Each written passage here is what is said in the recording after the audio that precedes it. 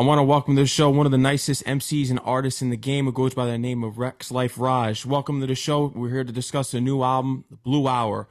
Rex Life Raj, what's going on, man? Welcome to the show, Sports and Hip Hop with DJ Mad Max, Light 365, iHeartRadio. How's your night going, man? It's cool, man. I'm just relaxing, chilling. After this, I'm about to go walk the dogs and shit, so I'm doing cool. Congratulations on this album because this was a deep album just listening to it, and I relate to it in a lot of ways. And you spoke about it in other interviews, just you wanting to help others with this album, that this album was a transition piece and it was something just to go through for grief. Yeah, that's literally, like you said, that's literally what it was. It's really about the feelings I experienced after my mom passed, and kind of not even after she passed, but kind of just like dealing with that whole situation. And that's really, just the feelings and emotions that come with grief and just working through it. Because I feel like it's a conversation that everybody needs to have, but not a lot of people like to have that conversation because grief is like the underlying theme for everyone. Everybody gonna die, but it's like we don't really talk about it in depth like we need to. So I just wanted to put out something that, could help people that's going through it. You recorded this album in your parents' old computer room. I recorded maybe songs. three or four of the songs in that room. It's a room I grew up in.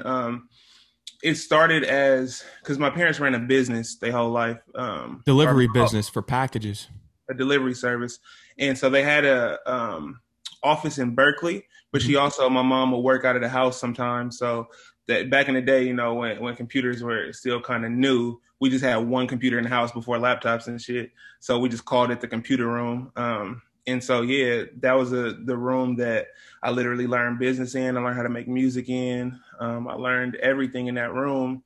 And it was the same room that she transitioned in. When they put her on hospice, they put her in that room and she passed away.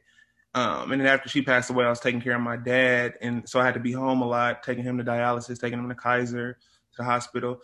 So I didn't really have much time to go to the real studio. So I was like, I'm going to just set up, like the old days, set the studio up in the room. And yeah, like 3 or 4 of the songs came out of that room.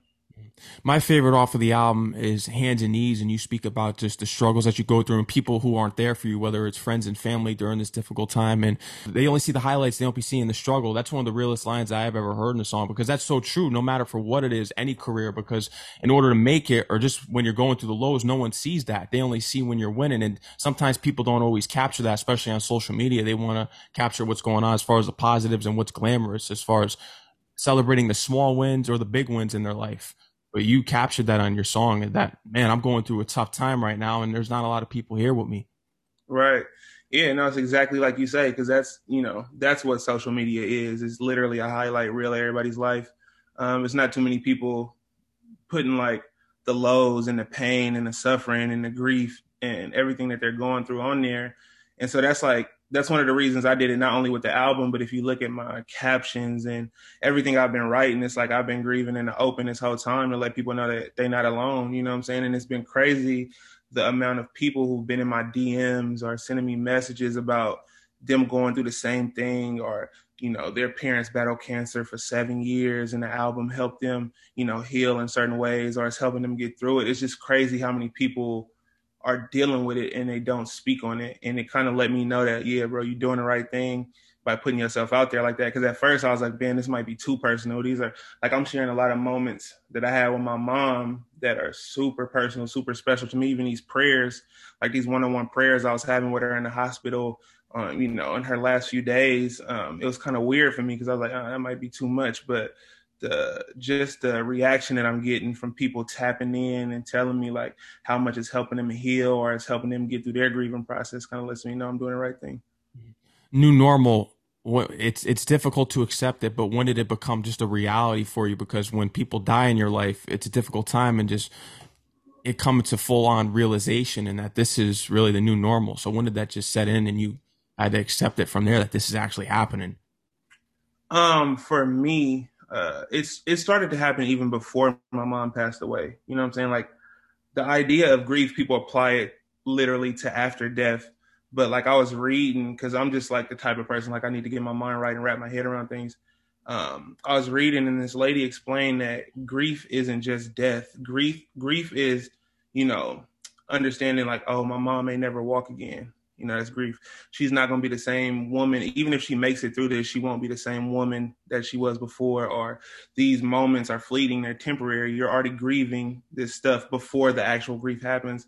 So I was like, it's crazy. I started grieving as soon as my mom was diagnosed, because when she got diagnosed, it was, you know, stage 4. It was everywhere. You know what I'm saying? So to me, that was the new normal in terms of, because my life, I was doing rap music, I was just traveling, doing all this shit. And then when that happened, my life literally changed to being a full-time caregiver in a day. You know what I'm saying? So that song was about just the whole process, not even just after she passed away, even though like that's a real new normal because she's not here. But it's just like, it's a journey of grief. And that song is about just, you know, that song, what's crazy about that song is it's inspired by Coldest Winter by Kanye West, because 808s and Heartbreak is one of my favorite Kanye albums. And for the longest, I didn't know that Coldest Winter was about his mom. And I just heard it as a love song. And I was like, damn, that's really clean that this whole time I'm thinking it's a love song, but then when you understand the story behind it, you hear it totally different. So I wanted to write that song as a love song. If you heard it, it's just a love song. But then if you know my story, it's like, oh, damn, that's really about his mom. So yeah, that song just came from the whole process of grieving. Just listening to the Blue Hour and learning about your story and just how close you were with your mother, it reminds me of Kanye and Donda. It really does. Just drawing the close transitions. And you also had a very close relationship with your father, because I heard about him being a Black Panther and him teaching you just how you're viewed in this world, and him giving you entrepreneurship skills when you were younger.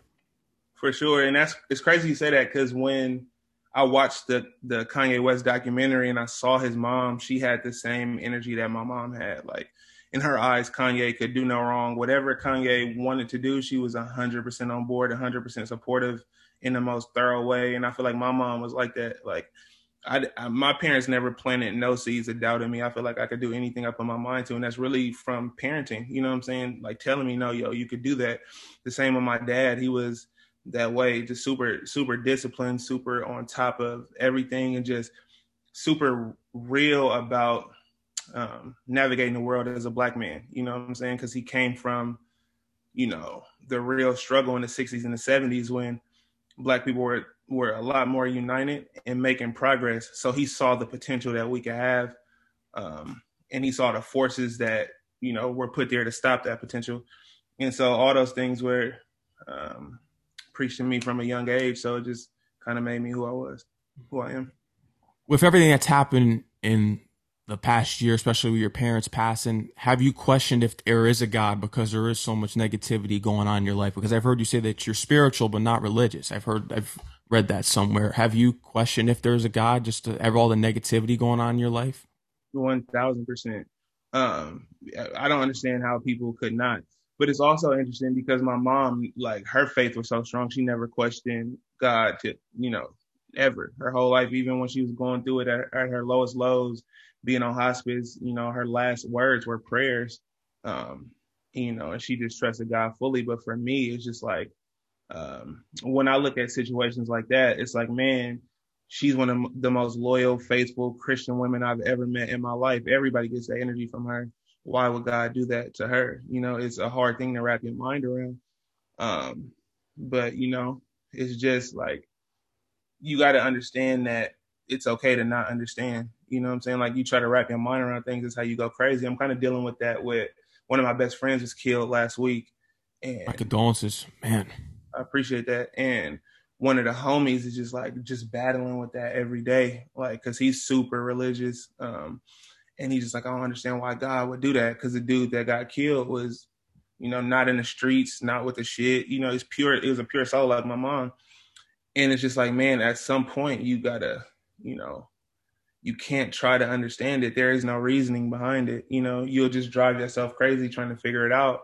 And I think that's one of the lessons I learned when my mom was like, it's some things you got to let go. You got to let go of I had to let go of the idea of potential futures with my mom. Like, I had to let go of the idea of, well, she's going to be there when I get married. She's going to be there when I buy my first house. She's going to be there when I have kids. It's just like these preconceived notions of your life that you have could switch at any minute. And the sooner you learn to let go and just accept it for what it is, the more at peace you'll be. But I don't think I think that's easier said than done. Whatever it is in me allows me to accept things as they are and kind of move on. I'm still hurting, I'm still grieving, but I don't tend to cling to ideas, in my head of what I want things to be. Like, life happens, shit changes, and you gotta, adapt, take care of yourself through it all, and just understand that it is what it is. You've been going through a lot here, and I couldn't even imagine if I lost my mother, because I think that would be world ending for me if that happened. And you see that with Kanye, and some people think, because Kanye's been so erratic over the years, some people draw it back to him losing his mother, because you can go back to that. And after that, Kanye kind of changing his personality. How have you been handling yourself otherwise from your music? Because your music has been a form of therapy, but have you approached any therapists out there to speak to about what you've been going through besides working on music to escape the grief session? For sure. Yeah, I had a therapist for a little while, and it was cool. Like, we did Zoom shit because COVID. Yeah. And it was helpful at the time, but I feel like with therapy, it's just like a relationship. You got to find somebody that works for you, and then you might grow out of your relationship with your therapist and need to find another one. And I feel like that's kind of where I was with my therapist, but also, like, I want my next therapy sessions to be in person. Like, the computer shit is cool, but I want to actually be in person. But I think therapy for sure is super helpful. I'll be telling all the homies to, get therapy. It's a million ways to do it now. Just because, like, even if it's not therapy, it's just literally talking to people and getting a different perspective. You know what I'm saying? Because to me, that's what therapy is. Therapy is, I see you seeing the world a certain way. Let me provide you with another way, an alternative way that might be more helpful to you to see the world. So yeah, I think that therapy is super, super necessary. And I don't even think it has to be, a therapist. It could just be, like you said, for me, it's music. For some people, it's going outdoors and hiking. For some people, it's journaling, meditating, just finding something that's a safe space, a place of peace for you, for sure. No, this album was definitely an escape, and you could tell that you're really going through it. And speaking about other things on the album, when you mentioned that no one finna come save you, that's a real thing as well. What would you say was your significance? Because in my ways and what I'm going through in my life, I related it to a different way. But as far as no one's gonna finna come save you, is it during your grief session that you're going through right now, or is it something that you're reflecting back on earlier in your career once you came home and it was tough for you to make it in the music industry and you were looking for someone to take you in as far as a record label and management? What was it from that point of view of yours and significance of no one's finna come save you? To me, I think it's everything. It's every situation. I feel like anybody you see that's successful, 9 times out of 10, unless it's some fluke shit, that they're a self starter. You know what I'm saying? They figure out things, themselves. They don't wait for people. Like, it's cool to have people. I'm not saying, like, don't have a team around you and have people helping you. But a lot of times I think people get in their own way with the narrative they have in their head and the thoughts that they tell themselves and the limiting beliefs that they have. And I feel like a lot of times it's just you stepping out on faith and being like, I'm gonna figure it out. Let the pieces fall where they may. I'll put them together, as they come.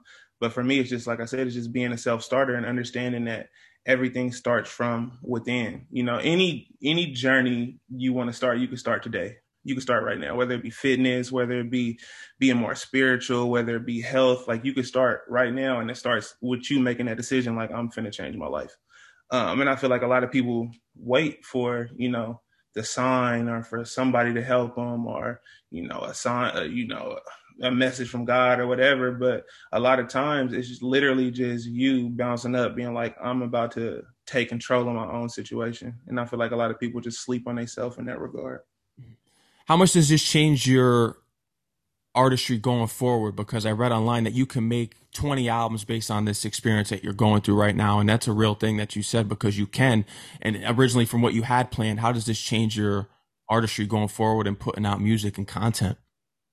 Yeah, like you said, it's just like, grief is so impactful. It just changes how you see the entire world.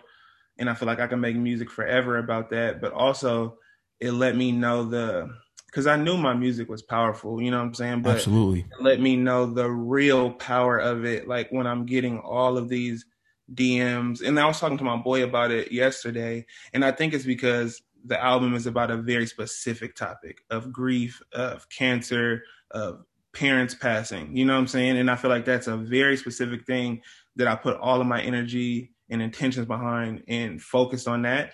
and just being vulnerable and really opening up about everything I was going through in all these ways has let people into my mind and my heart, and in turn it allows them to open up as well. So it makes me want to be a lot more vulnerable in my music, a lot more real in my music. It makes me feel like everything else, like, you know, the shit you do for the clubs or the parties or just kind of anything records, they don't really hold a place in my heart like that, because I see the healing power of my music. Yeah. And with the club and party records, I say it all the time because I really appreciate what you've been doing. I've listened to Father Figure, California Poppy. I've been tuned into your music for years now, and you make real life music. And that's something that we need more of in life, because there's always a time and a place to listen to the party tracks at clubs. But at the end of the day, there's something called real life, and Right. not every day is a party. Right. No, 1,000%, 1,000%. And I think that's what it's about. Just, you know, the more I'm transparent and honest with myself and put that in the music, I think it's hitting people in a different way. Yeah. Did you have a conversation with Wale when doing this album? Did you share any thoughts with him about the whole grieving process and if he's faced it in his life when making the song Beauty and the Madness? No, I've never talked to Wale in my life. Wow. That was a pure Empire play. It was like some crazy shit, bro. So I had did Beauty and the Madness in LA in a studio session. I did my hook and my verse. And I think it was Tina from Empire was like, hey, Fireboy DML is in San Francisco at the studio. I want you to pull up and meet him. And if y'all do music, great. If not, I just want you to meet him. So I pulled up, and he was hella cool, and he was just like, play some music. You know, I wasn't even expecting him to say play some music, but I played some music, and I think that record was the second one I played, and he immediately was like, oh yeah, load this up. And he knocked this part out in like 30 minutes. And what's crazy about the Wale thing is, like, I had a meeting with Empire probably like a couple months before my album dropped, just with the whole team to just discuss the drop. And I had this other record that was more in line with like the California Poppy stuff I do, you know, just kind of feel good music like that. And I think Ghazi was like, oh man, we need a rapper on this. Like, I hear Wale on it. And so Nima was like, I guess his relationship is like closer with Wale. Nima was like, oh, I'll send it to Wale. And so what he did was he accidentally sent him Beauty and the Madness because he got confused, you know, and Wale was like, oh, this record is hard, whoop-de-whoop. And then when Nima realized it, he was like, oh shit, that's the wrong record. Let me send you the right one. And so he sent him the other record, and Wale was like, nah, man, that first record, that's the one I'm trying to get on. So yeah, he just, you know, he did it out of pure love, bro. Like I said, I've never talked to him. I think I tweeted him a couple times. I'm not sure if he saw it. I told Nima to tell him thank you and shit. But yeah, I've never talked to dude, but he was solid for doing that for sure. For this album, you also rented a house out in LA with some of your friends. P-Lo was there as well to record this album. For sure. Yeah, and that's the same session. Like, so Beauty and the Madness, Save Yourself, what other records? Balance, I think those three records, maybe. I think it was just those three records, because in that we rented a house in Hollywood for about a week and we just did hella music. We probably made like, you know, 30, 40 songs. But those three records came out of that house. I think we damn near might have did Beauty and the Madness and Save Yourself in the same day. But yeah, it was just a lot of the homies, a lot of different producers, just pulling up and vibing, and, you know, hella music came out of it. And it's meaningful music at what you're going through in life. And in other ways, I know there's people out there, once loved ones pass away, they turn to psychics just to get some sort of connection with their loved ones that have passed. Have you thought about going to potentially see a psychic, maybe connect in some sort of way, get some kind of feeling that your parents are around? Because I know I heard that you feel as though when you're playing the acoustic guitar, that in the thump of the chords, you feel as though your mother's spirit is with you. Interesting. No, I haven't thought about seeing a psychic, but I did, you know, I have like a little altar, you know, where I have some pictures of my parents and candles and stuff. And, you know, sometimes I'll sit there and just kind of think about them and meditate a little bit. But I feel like, for me, I feel like my parents are so much ingrained in me, and all the good shit that happens in my mind, I'm just like, that's the blessings from them. And I could just feel in certain situations, my parents kind of, you know, guiding me and talking to me. So I feel like they're so much in me, you know, that sometimes I don't even feel like they're gone for real, because I feel like they're just so much in every decision I make and everything that I do. I don't know if I'm gonna go see a psychic. That seems a little exotic, but maybe for certain people, if that's your thing, then go for it. Yeah, I know there's some people that do that. Just thinking about everything that's going on right now, because everything that you've done in music, you said that it was a validation of your parents. So now, do you just continue that validation to your parents spiritually, or do you look for some other form of validation, perhaps? I'm not sure. That's a good question. I just kind of take it, a day at a time, and just keep, moving with love and the right intentions. And I feel like, that's what they would want me to do. I just try my best with whatever I'm doing to honor them, whether it be through the music, whether it be through community service, whether it be tapping in with loved ones. It's just like, just whatever I'm doing, I'm just trying to do something that's for them, that I know that they would want me to do, like I said, to honor them. Mhm. With the family members and friends that didn't come out to you when you were going through your difficult time, have they reached out to you since the release of the album, or no? Pretty much everybody has reached out to me, but I feel like what's interesting through all these interviews and shit I've been doing, it's like I don't want to necessarily put the blame on them in terms of like they weren't there, because I feel like one of the biggest things is like communicating that you need help. I feel like people, like we were just talking about, people aren't psychic, people can't reach a mind, and I feel like, in a lot of people's mind, them not tapping in on my end might have been them being like, I'm gonna give them space. You know what I'm saying? It's not even like, it might not even have been a negative thing. They might have not known what to say. And that's another thing I've learned through this process, is that a lot of people, it's not that they don't want to show up, is that they don't know how. And so they don't, you know what I'm saying? They don't want to bother you, or they don't want to be too emotional. But I feel like for somebody who's going through grief, or if you're going through anything, at some point you have to communicate when you need help. Like, people will tap in and check on you, but if you're not responding or you're not reaching out, then, you know what I'm saying, they don't really know how to help you. So I think also on my end, I could have communicated it better. Luckily I have the platform of music to say some shit in, and everybody listening, they tap in. But I think it was also, on my end, just not letting people know that, I could use a shoulder to lean on, I could use somebody to talk to, type shit.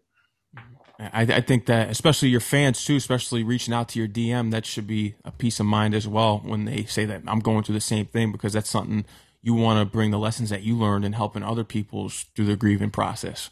For sure. Yeah, definitely. Yeah. No, but you have an interesting story, because you've been all the way just from a young kid coming up playing the drums, and your family is always music orientated, especially with the Marshall Quartet out and growing up in Berkeley and then transitioning out to Vallejo, California. So you have a strong musical background and starting out on the Casio keyboard. Yeah, for sure. I had a Casio. Then back in the day, we had the little karaoke machine with the two tapes. Yeah. You can learn how to record over one. So I was just making little beats and shit. I'll have the output of the Casio going into the input of the karaoke machine to record the music, and then flip the tape over and then record over it. So yeah, I've been innovative for a little while, figuring shit out. But I grew up around music, like you said. All my family did music. When I was growing up, I felt like I was the worst at music. I had people in my family who could really play the piano, guitar, drums, really sing. Like, I never have felt like I could really sing. That's why auto tune has been a blessing for me. I just learned how to tweak it. But it's just, yeah, so I've just been around it my whole life. And then also, just like I said, my parents had that delivery service. So I'll just be in the back of the car The all Quiet day. Storm you'd be listening to. KBLX, 98.1, KMEL, all that shit. Just like I was always surrounded by music my whole life. Neo Soul, that was the main inspiration for you as well. Erica Badu, and your favorite albums, D'Angelo's Voodoo. Yeah, for sure. And I feel like I'm lucky enough, when I grew up, there was like a neo soul renaissance. You know what I'm saying? Like, that shit was on the radio. It was cool. Like Erica Badu, Jill Scott, like you said, D'Angelo, Lauryn Hill, Floetry, all those type of people were like played on it. It was popping. You know what I'm saying? So I was lucky. I was lucky enough to live in a time where I got those influences, and it's clean now because you see more artists who are around my age starting to sound like that, because that's where we come from. I feel like, yeah, that, of course, the rap music that was on the hip hop stations, and my parents was playing the oldies. I just and my mom playing gospel. I just got a variety of a lot of music in my life. In middle school is when you started to really make some music, and you were burning CDs and selling them at school. Do you have copies of these CDs still? Damn near. I damn near got, yeah, every now and then I'll be cleaning up and I'll find some, you know what I'm saying, like randomly. But I know hella the homies got them. Like a lot of the homies are randomly just tell me they got the CD or they got it on their old iPod or something. Like I got old ass computers in the garage that, you know, I'm going to go through and get some shit off. But yeah, they're just laying around the house, all different kind of places. That's amazing, especially that you got those memories right there on the CDs. Have you popped one of them in into a CD player and listened and like, man, maybe I could remix this and update it to today? Too, not not that I can remix and update it, but I for sure have like came across some CDs. What's crazy with CDs, I don't even have the mechanism to play CDs. It's very hard to play a CD, you know. But like I have, what's funny is like last week I have this Google Drive that I've had for since college, damn near since maybe like 2011, that anytime I get a new computer, I just dump all the shit on the Google Drive. Mhm. And I was just on there last week, just listening to hella high school music that I have made in high school and put on the Google Drive. And I was like, God, I was a whole different dude. You could just tell I was listening to pure Lil Wayne, you know what I'm saying? Just trying to sound The like Carter Three. yeah, bro, just trying to sound like Raji F. Baby. So yeah, every now and then I'll hear it and I'll turn it on, and it's hilarious, bro. It's interesting, just like seeing me kind of find myself.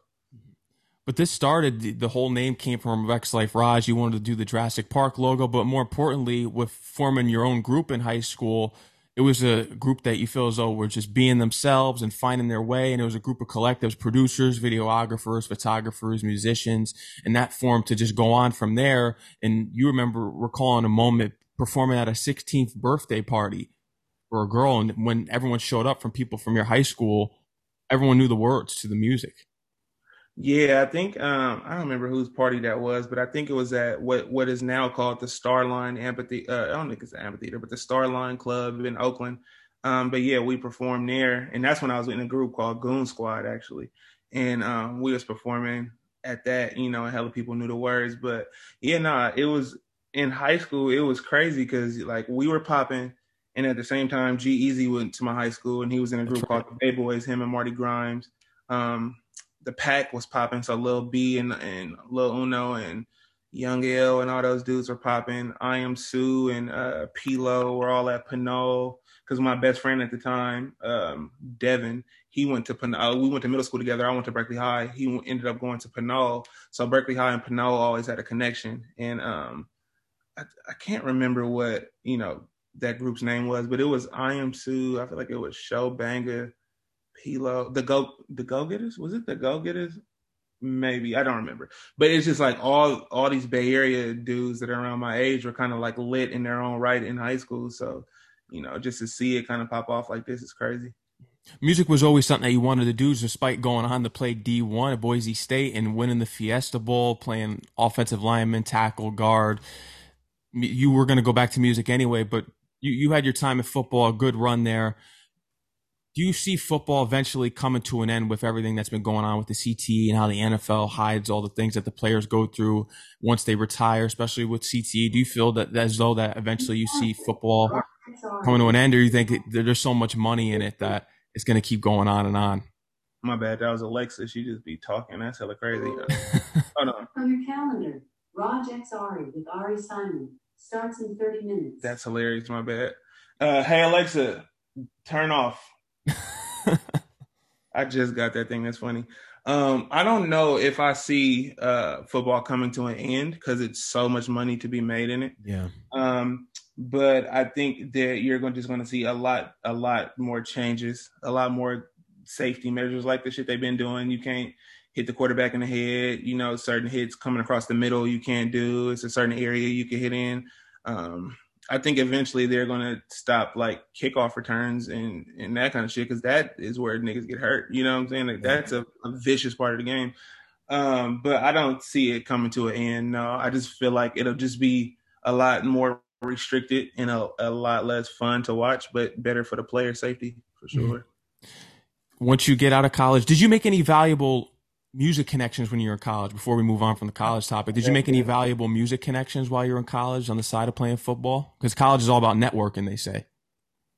No, not anything in music, you know what I'm saying? Because I was doing music really low key, not low key, but I wasn't really focused on it. Like I had to set up in the dorms and at the crib, and the homies would come and rap, but it wasn't anything serious. So it wasn't like I was out and about doing music. I was still doing music with the homies from back home, sending tracks and stuff.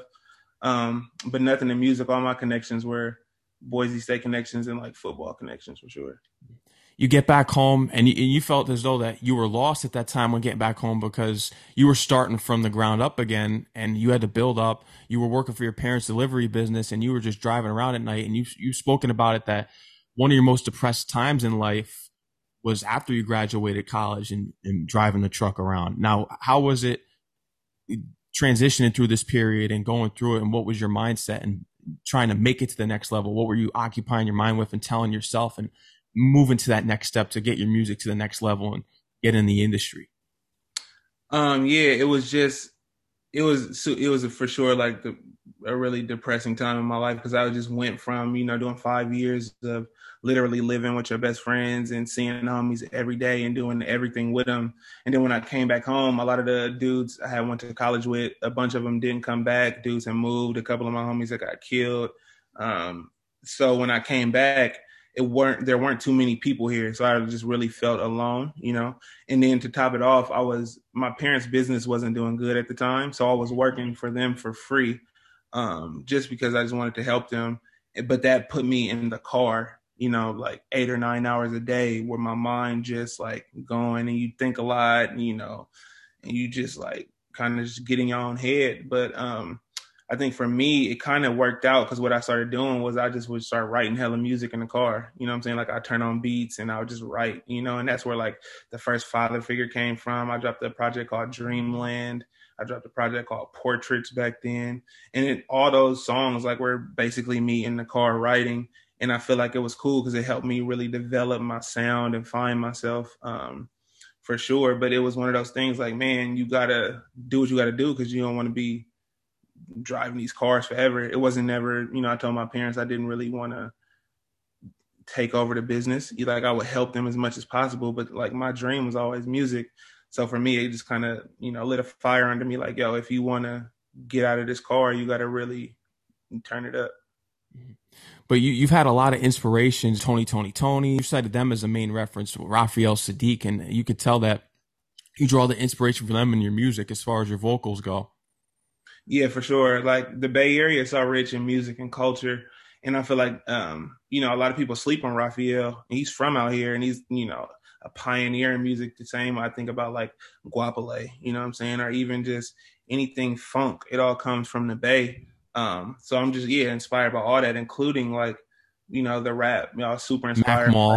Mac Mall, Mac Dre, E40. Keek the Sneak. All those dudes were super raw to me. But I was, anything melodic, I'm driven towards, so I loved Guapale. I loved Raphael Saadiq, all that kind of stuff. So yeah, that's where I got a lot of inspiration from.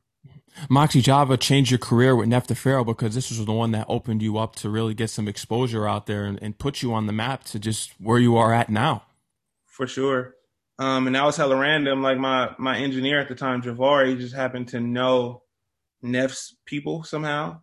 And I didn't know Nef at the time, and he sent him the record, and Nef just fucked with it, and he hopped on, and it was history from there. We shot the video, and me and Nef been cool ever since, because he was super popping at the time, and he didn't have to do it, and he did. So I'm forever grateful for him. Yeah, and that just opened up a lot of different doors for me. Especially the freestyle that you did to Snoop Dogg, which was reposted back in 2014, 2015, especially G-Eazy retweeting you on Twitter, because this would actually end up leading you to getting your management with Ari. Yeah, so I actually got my management with Ari through, because two of my homies were managing me before, my homie Cad and Aubrey. And I feel like Aubrey knew Ari somehow. And yeah, so what's crazy about Ari is that he went to San Jose State. And, in the beginning of my career, when I got out of college, I would just do college shows at San Jose, and he was like the MC and the host. And it was funny because he would like freestyle and she would do acapellas before I rapped because like that was his thing because he was a rapper too. Wow. And we kind of kept that relationship. And then, at some point he got the job at Empire, and then he just offered to like really manage me because Cad and Aubrey, they had their respective careers. They were just doing it to help me as a homie, which I love them to this day for. So he kind of just stepped in, and when he got the job at Empire, he just kind of brought me with him, and then we've been mobbing ever since. Yeah, that opened the doors for you right there. And you remember when Empire was at its beginning stages and now it's international. Yeah, no, I remember when Empire had the tiny office, I think Trero, you know what I'm saying? It was super small. Um, yeah, but it's just been amazing to just watch them grow and get global, and seeing Ghazi and Nima's hustle has been, inspiring to me, just like I said, seeing where they started and where they are now. And anytime I talk to Ghazi, he has these crazy, visions and ideas, but what's nuts is he always brings them to life. And yeah, I see myself in that, which is really clean. So yeah, just watching them grow and prosper has been amazing. But what's also really tight about Empire is that for how big they've got, it still feels like a close knit family. You know what I'm saying? It doesn't feel like from the stories I hear of major labels, it don't feel like that at all. It's always, it's always love. It's always pure Empire. So I'm forever indebted to Empire. The Zuckerbergs of the world got your mind hijacked. I want all of my time back. Did you end up using the Dr. Phil audio clip, or do you plan on using that in the future in one of your projects? I want to use it in the future. I didn't use it on this project. It's got so Oh. much shit going on. But yeah, no, I would love to use that. I don't know if he got to clear it or what, but if you feel me, if he do, I would love to use that because that was a moment for sure. That was insane, super insane. Mhm. It definitely was another cosign for your career, with especially working with G-Eazy, because you guys went to middle school and high school together. So talk to me the first time that you guys linked up in the studio after college. Did you have any talks with each other about remembering things, being together in middle school, just seeing each other, and how his career went and how you're now pursuing music to the full potential? What was the conversation like the first time that you guys worked together in the studio, being that you guys went to middle school and high school together? Yeah, I feel like we chopped it up and we reminisced about stuff. I don't think I talked to him too much while I was in college just because I had so much stuff going on. But as soon as like I got out and I was doing music, he tapped in with me to, I think he was at Zoo Labs. I can't remember if it was Zoo Labs or Jungle Labs, whatever one is in Oakland. Because he has these camps for his album and he wanted me to pull up. And so I pulled up and we just reconnected. And it's always been love with him because he's the same way in terms of Neff. Like he's always been in position and he put people on when he don't have to. So yeah, it's just like, tapping in with him and just seeing his grind and his willpower to, just get shit done has been super clean. And so yeah, we tapped in. We've done hella music since then. But yeah, he's just been a real thorough guy and a real solid friend. So I appreciate him. And when he retweeted you, that was big because that stayed at the top of the feed for a while. So it got you a lot of traction. Thank God. Yeah, for sure. That was Running Man actually, and he Yeah. retweeted it. And then for whatever reason, he just wasn't on Twitter for a minute, so he got on top of his shit and ran up. I was like, "Yeah, it's hella clean." God Oh. is tight. God working mysterious ways, so it's clean. How'd it feel to get praise from Pharrell and E40, knowing that these are two legends in the game? Because those are two other major cosigns from legends, and you love the legends.